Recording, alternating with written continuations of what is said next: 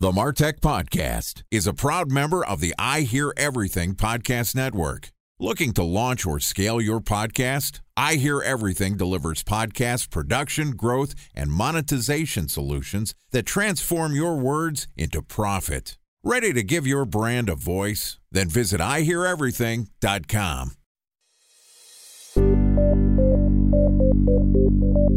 From advertising to software as a service to data. Across all of our programs and clients, we've seen a 55 to 65% open rate. Getting brands authentically integrated into content performs better than TV advertising. Typical lifespan of an article is about 24 to 36 hours.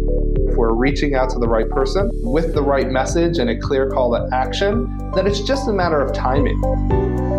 Welcome to the MarTech Podcast, a Ben J. Schaap LLC production. In this podcast, you'll hear the stories of world-class marketers that use technology to drive business results and achieve career success. We'll unearth the real-world experiences of some of the brightest minds in the marketing and technology space so you can learn the tools, tips, and tricks they've learned along the way. Now here's the host of the MarTech Podcast, Benjamin Shapiro.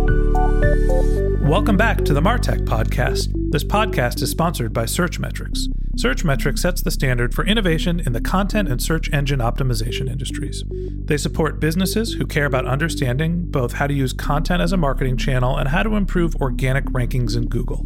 If you're an enterprise-level marketer, the Searchmetrics suite of software and services will help you optimize your existing content, help you understand what topics you need to cover next, and how to ensure that your writers produce effective posts. There are billions of Google searches happening every day, and Searchmetrics gets your stories to the top. Today, we're going to hear the second part of our interview with Kate Talbot, who is an expert in marketing to millennials. Kate is an entrepreneur, a marketing consultant, and the author of Oh Snap! You Can Use Snapchat for Business, which is a best-selling book on Amazon. Her work has been featured on CNBC, TechCrunch, and Huffington Post, and she's worked with big brands like Virgin America and Apple, and also consults for smaller startups. In this episode, Kate is going to talk specifically about Snapchat and the contents of her book. So if you're interested in learning how to reach millennials, or you're interested in using Snapchat as a marketing tool, I think you'll really enjoy this conversation. Here is the second part of our interview with Kate Talbot. All right, Kate, welcome back to the MarTech Podcast. In our last conversation, we talked a little bit about some of the channels of marketing for millennials. We covered kind of YouTube and Instagram. And I want to focus the rest of our conversation specifically about Snapchat, which is the topic of your book. So give me an overview of the theme of your book and tell us a little bit about marketing on Snapchat. So I wrote this book in 2016 when Snapchat was the prime storytelling platform. And I've always loved Snapchat because they were able to create a really authentic platform comparative to other social media channels.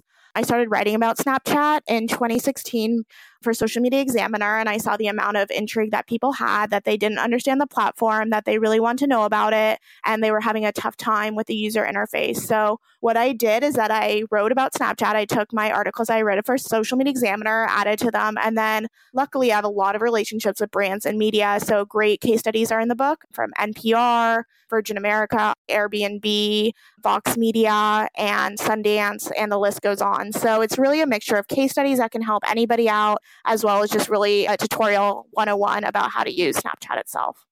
So give me the overview of some of the best practices for people using Snapchat. And I'll preface this with, I'm just on the outside of being a millennial. I'm 37 years old and have a Snapchat account. And I've found the user experience to be relatively confusing. And I know that they changed it recently. Tell me a little bit about some of the best practices for using Snapchat as a marketing tool.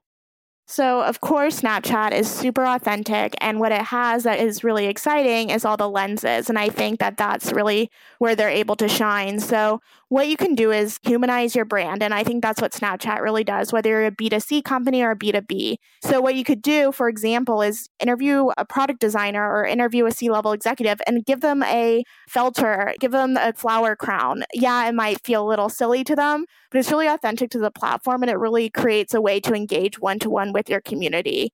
Another best practice, if you're telling a story, and I love this one from NPR, is always include the text, because a lot of people are watching these stories while they're traveling. So make sure that you include text if there's video. And now what's really neat is that you can swipe up.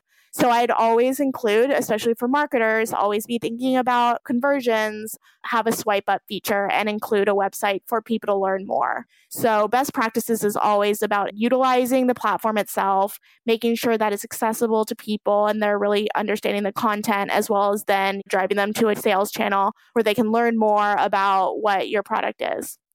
Do you see Snapchat being used as an effective tool for customer acquisition? Is it for branding? Is it for retention? How are big brands effectively using Snapchat? I would definitely say brand awareness is the main one because you're really creating those one-to-one relationships with your customers. What I think is really neat too is that people will chat and create relationships with brands really easily, and the social media managers will reply. So I think that's somewhere that Snapchat really excels with, is creating these story relationships that are about brand awareness, but then that customer relationship gets really strong because of the chat feature. So it's a really great way of connecting with the customer itself. And I think that brand awareness and customer loyalty is really where it shines. There's been a trend in social media for, I guess, Facebook really specifically, to copy some of the features that Snapchat had created originally, specifically stories, lenses, filters. Those are things that now seem to be available on multiple social networks. So how is Snapchat different from a marketing perspective than some of the other channels that are out there like Instagram, Facebook, and Twitter?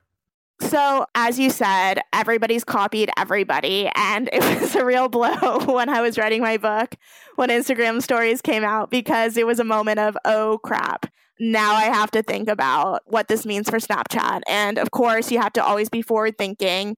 And if you look at the data, Instagram stories has done extraordinarily well. And Snapchat, especially with their redesign, is not in a great place.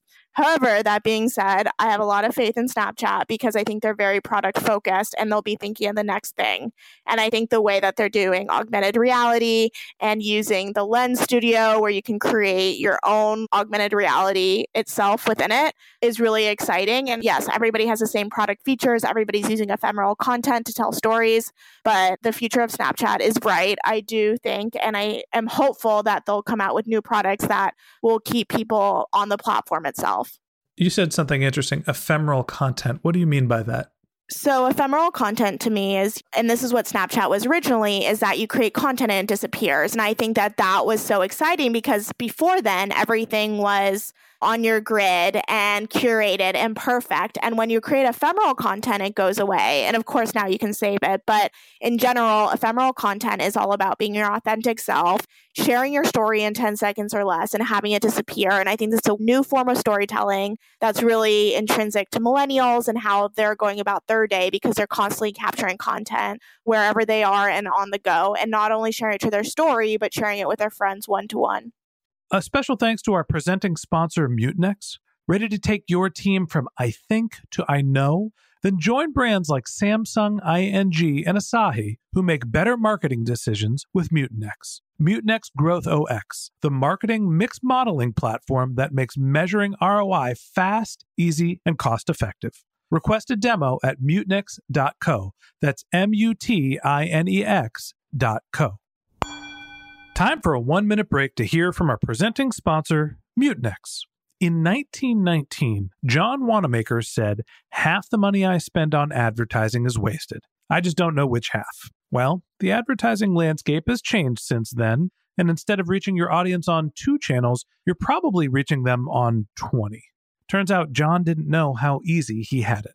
But that doesn't mean that you should give up on striving towards marketing effectiveness. No matter how complex your marketing strategy is, Mutinex Growth OX is the market mix modeling platform that measures the impact of marketing on your bottom line. Mutinex's market mix modeling platform calibrates your insights against the latest market conditions so you can make media and marketing investment decisions confidently and quickly. Ready to take your team from I think to I know? Then join brands like Samsung, ING, and Asahi who make better marketing decisions with Mutinex. Mutinex Growth OX. Your best decision starts here. To learn more about Mutinex, go to mutinex.co. That's MUTINEX.co. Okay, here's the rest of today's interview.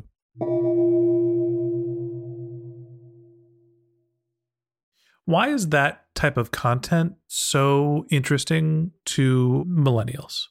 So there's a quote that I love from Business Insider, and it said, "If you're my true friend, you get an ugly selfie." So I think we grew up being digital natives and having these perfect photos and trying to be the perfect student or the great employee and not writing the wrong tweet and not doing that stuff. So we always wanted like a place to just express ourselves. And with Snapchat, it was the best place to express yourself, whether you put on a lens or you scribbled, and it just went away. And it wasn't something that was staying there that future employers could see or your mom could find on Facebook. It was what you could share with your friends, and it was your authentic self. And I think that society was really craving that kind of creative expression. Interesting. And how are the audiences different between the multiple social networks, between Twitter, Facebook, Instagram, and Snapchat? Well, Snapchat, you're obviously going to get more the Gen Z audience because they love streaks. Streaks are when you go back and forth with friends, and Snapchat streaks are super important. As I managed YouTube and Instagram influencers last summer who are still in college, I learned that they will make sure that they'll never lose a streak. Even if they travel internationally, they'll get a plan just to make sure that they don't lose their streak. So Snapchat is still really, really important in that Gen Z audience. Instagram, you're going to get more of the celebrities, the influencers, the older millennials. Facebook, obviously, everybody's on it, but it skews towards 35 to 55. And then Twitter is everybody who wants to read about political news all the time and probably should put their Twitter feed down, but we can't stop looking at it.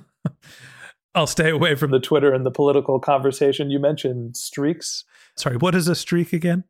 So what you do is you snap back and forth with your best friends, your boyfriend or your girlfriend or whatnot, and you're taking a photo and you're sending it to them. And you get a different kind of notification in Snapchat that's next to your name, whether it's a fire or a sunglass emoji, and they all mean different things. And you want to have a streak with your best friend because everybody sees who you're having streaks with through your chat feature. So it's this whole complicated social network within Snapchat. It's very intrinsic to the idea of, high school cliques, high school drama, and that's why Gen Z really loves it.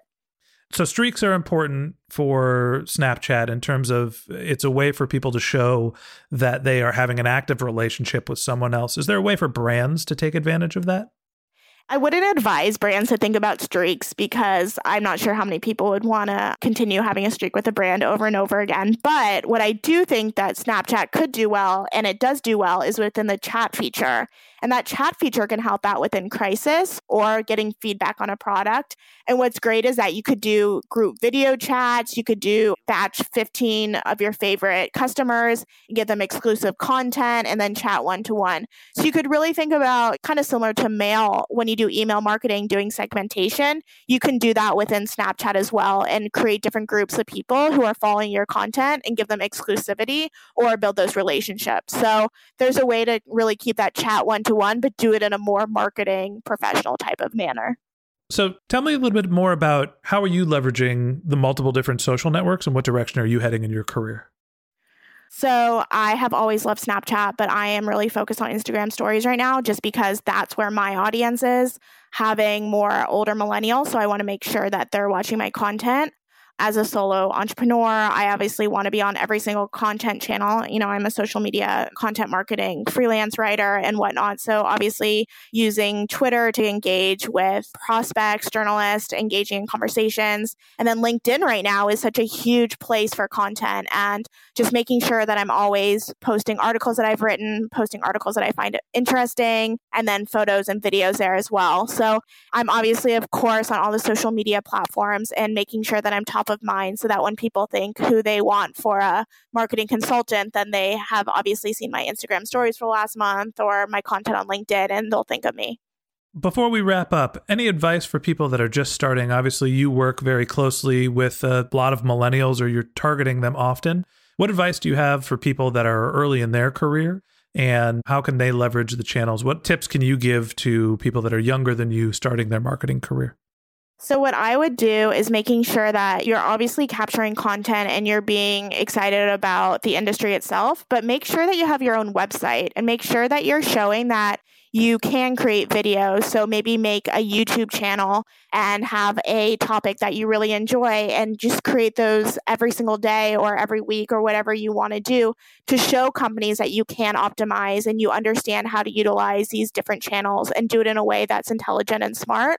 And then also on your website, show that you can write blog content, long form, short form, and also just making sure that you are on top of photography as well as how to create stories themselves, because a lot of these brands need a really scrappy small team. So if you can know every single aspect of the social media role, that is awesome. And then just making sure that you're proving to the outside world, if people Google you or they look on your LinkedIn or they're looking at your website, that you know what you're doing and you're confident in your abilities. Okay, great. Well, that wraps up this episode of the MarTech podcast. Thanks again to Kate Talbot for joining us to talk about how to reach millennials and social networking. If you can't wait until our next episode and you'd like to learn more about Kate Talbot, go to katetalbotmarketing.com. A special thanks to our sponsor, Searchmetrics. If you're looking to grow your online presence, go to searchmetrics.com to request your free tour of their platform. If you'd like to read the transcript of this podcast, we've published it on our website, martechpod.com. And if you're already a subscriber, thank you very much. We want you to feel like a member of our community. If you ever have any questions, you could reach us at podcast@benjshap.com, or you can find us on Twitter, Instagram, Facebook. Our handle is benjshapllc. If you haven't already subscribed and you want a weekly stream of marketing and technology knowledge in your podcast feed, we've got some great episodes coming up. So if you're interested in hearing about topics like paid social advertising, growth hacking, B2B marketing, go ahead and hit that subscribe button in your podcast app. Okay, that's it for this time. But until our next episode, my advice is to just focus on keeping your customers happy.